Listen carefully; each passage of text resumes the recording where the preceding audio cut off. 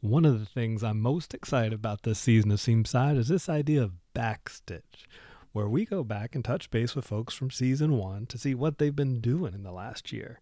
So, seemed only right that we start with Emma Freeman. You'll remember from that episode we talked about how she buried books in the dirt.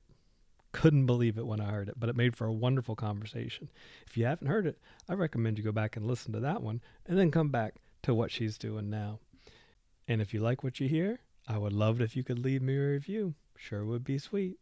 And now, without further ado, Backstitch with Emma Freeman. Emma Freeman, thank you so much for joining me on the first ever episode of Backstitch on Seamside. How you doing tonight? Thanks for having me. I'm doing really well. I can't believe it's been a year since we talked last. Ugh. But you know what I've been wondering this whole time? What? I've been wondering, we're going to cut that a little bit.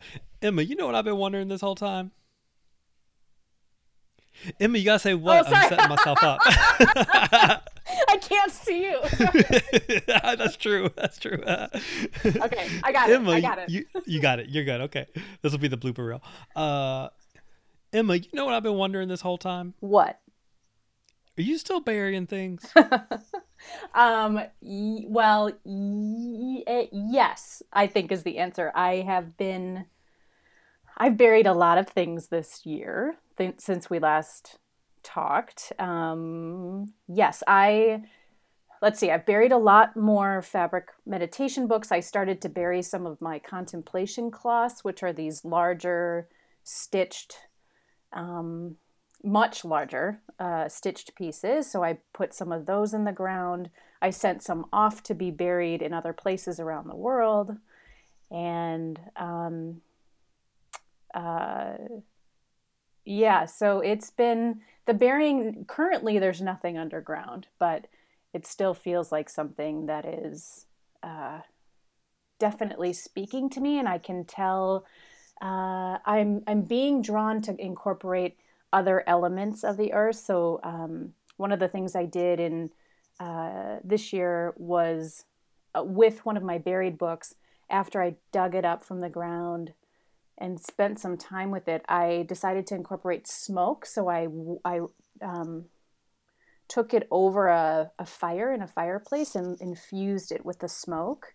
So there's something about all the elements in nature that I'm feeling drawn to incorporate into the buried pieces.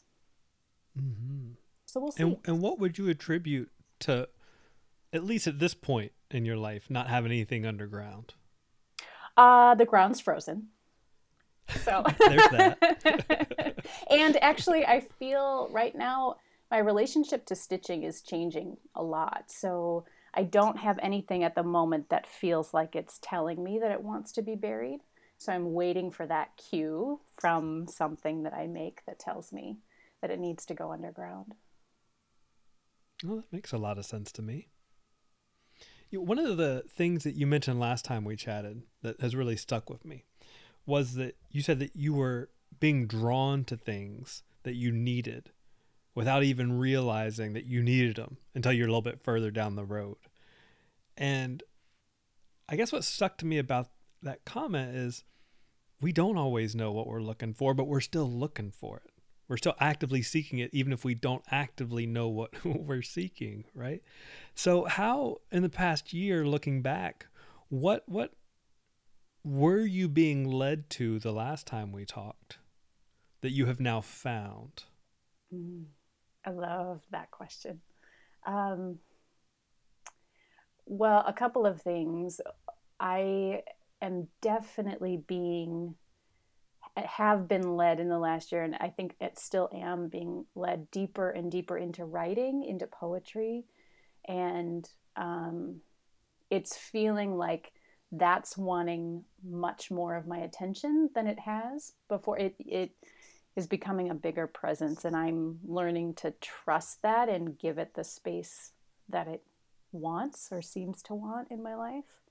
And the other thing is, in the last year, I just intuitively bought a massage table. I didn't know why. I just had this moment where I was like, I need to buy a massage table. And so I did. And then was giving massages just to my family members. And through a winding series of events, I ended up starting massage therapy school in September, just a few months ago. And that's another one of those things that I have been led to, and I don't know why. And I'm just trusting that sense that it's what I need to be doing. Well, the thing with burying books and such is that it is a very physical process, isn't it? And so there's a direct connection in my mind between incorporating the elements like you are, whether that's the soil or the smoke and other things, and then wanting to work with the human body as well as almost like a physical material.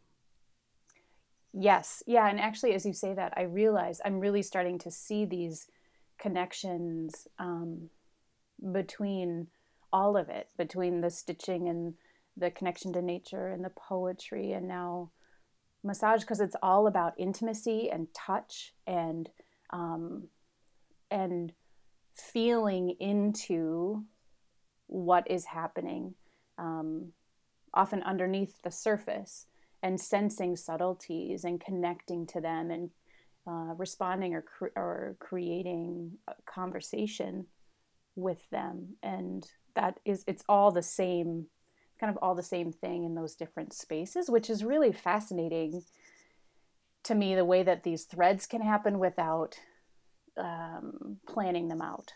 And it's sort of, now I'm learning to just trust that that is my path. If I just keep listening and paying attention to those whispers and those cues, and if I can be courageous enough to take a step towards whatever that is, it keeps leading me wherever I need to Um, go.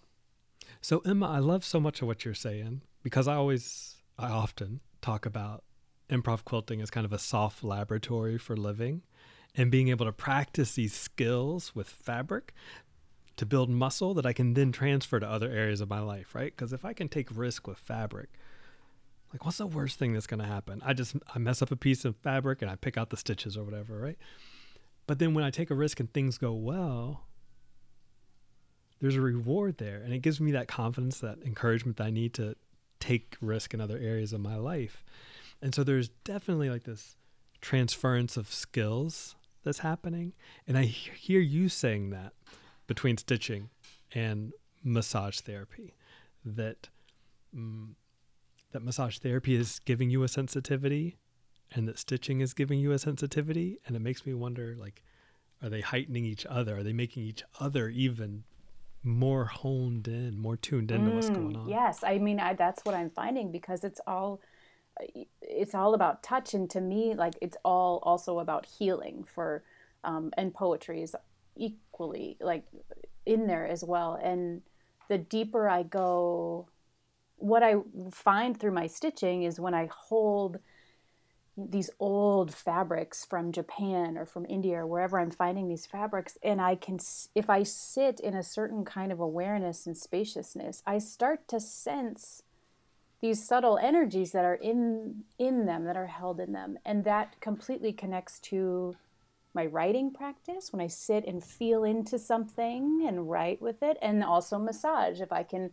learn to kind of keep opening up the sensitivity, not only of my hands, but my whole being, and then what's happening with someone else's energy, and how can we communicate with the intention of really channeling that life force, that love to heal, you know? So it's all connected. So these days in the last year, it sounds like you're connecting in a number of different ways. You're connecting to the body through massage. You're connecting more deeply through your writing and through your poetry.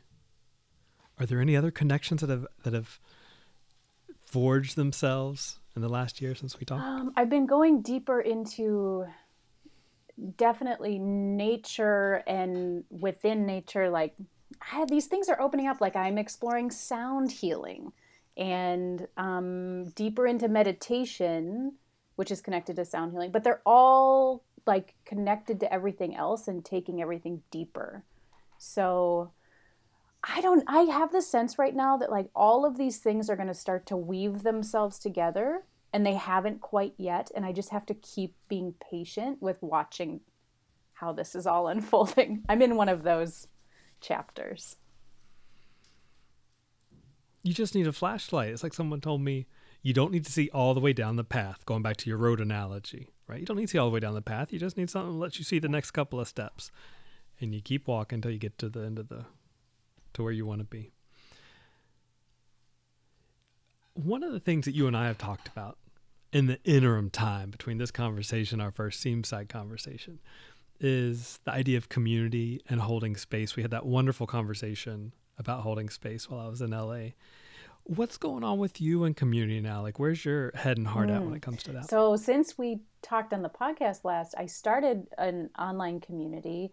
And that was an experiment to see if I could make it my home base for my teaching and host some new things like sound healing and explore Buddhist teachings, which is something I've gotten really into as well.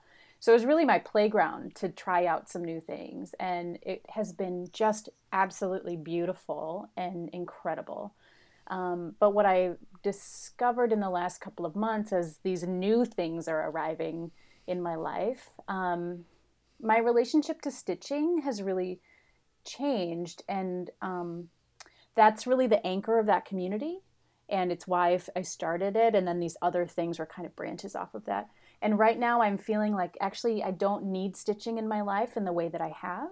And it may come back in another form, but right now there's this pause happening. And so I don't feel like the same desire or passion to hold space for people to stitch in the same way that I have. So that community is transitioning right now. And I'm feeling called to build community around writing, now around poetry as healing, and which has been part of this community that I have going, but it's been like a tiny little part. So I'm feeling called to like let that blossom and be the focus. Which I'm sure will yield amazing fruit. But I got to circle back to something you just said. You just dropped a little bomb on us. You said you and stitching, you've had a change in relationship with stitching. I know. Can you believe it? Yeah. Tell us about that. You just dropped that casually. No, I couldn't believe it. Go ahead. Tell us more about that. I mean, it's surprised me. It's in the last couple of months, I felt a shift and I didn't know what it was. And as I've sat with it, I don't feel like I'm done with stitching, but I feel like the role that it served for me over the last 2.5 years was so important, and so it got me through some really intense, deep inner work that I needed to do. And I could feel like I got to a new place in my healing journey where that I no longer needed it in the same way. And so it feels like it's just like every time now I've got all my stitching pieces sitting around me, and I will come to my table and see, are any of them talking to me? Or I'll pick one up and hold it. Like, no, it doesn't feel like, oh, get it away from me. It's more like that charge isn't there. It's not like pulling me in to be part of it in the same way that it was. So I'm just letting them kind of breathe. And so I don't know what's going to happen with stitching, which feels weird, to be honest, because it's been such a huge part of my life. So I'm just in that unknown space right now with it.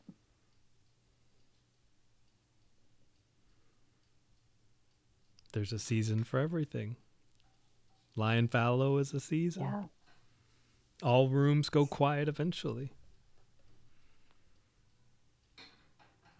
And we can grow and we can change and our interests can change. That's A-okay. Yeah, it can be hard to navigate that because especially if like something that I'm coming up against a lot with this is how much of my identity is connected to it. And I'm being led in other directions, but I feel this desire to like hang on to it because it's meant so much to me. And I've built community and beautiful relationships through it. So there's actually a lot there, like a lot of grief that's coming up.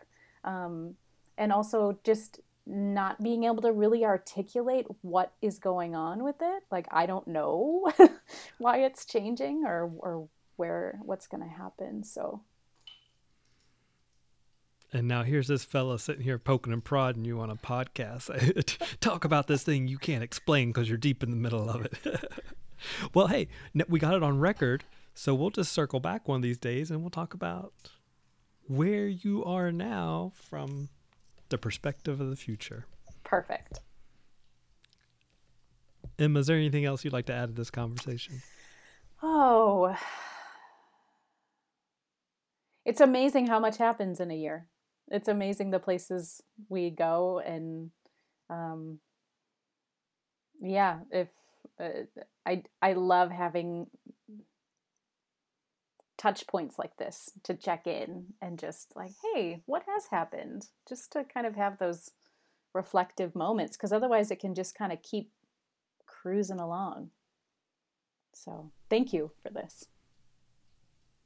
Yeah, thank you. I mean, I know I've been curious, so I assumed other folks would be curious too. What's been going on with this person who buries books? I'm like, who is this?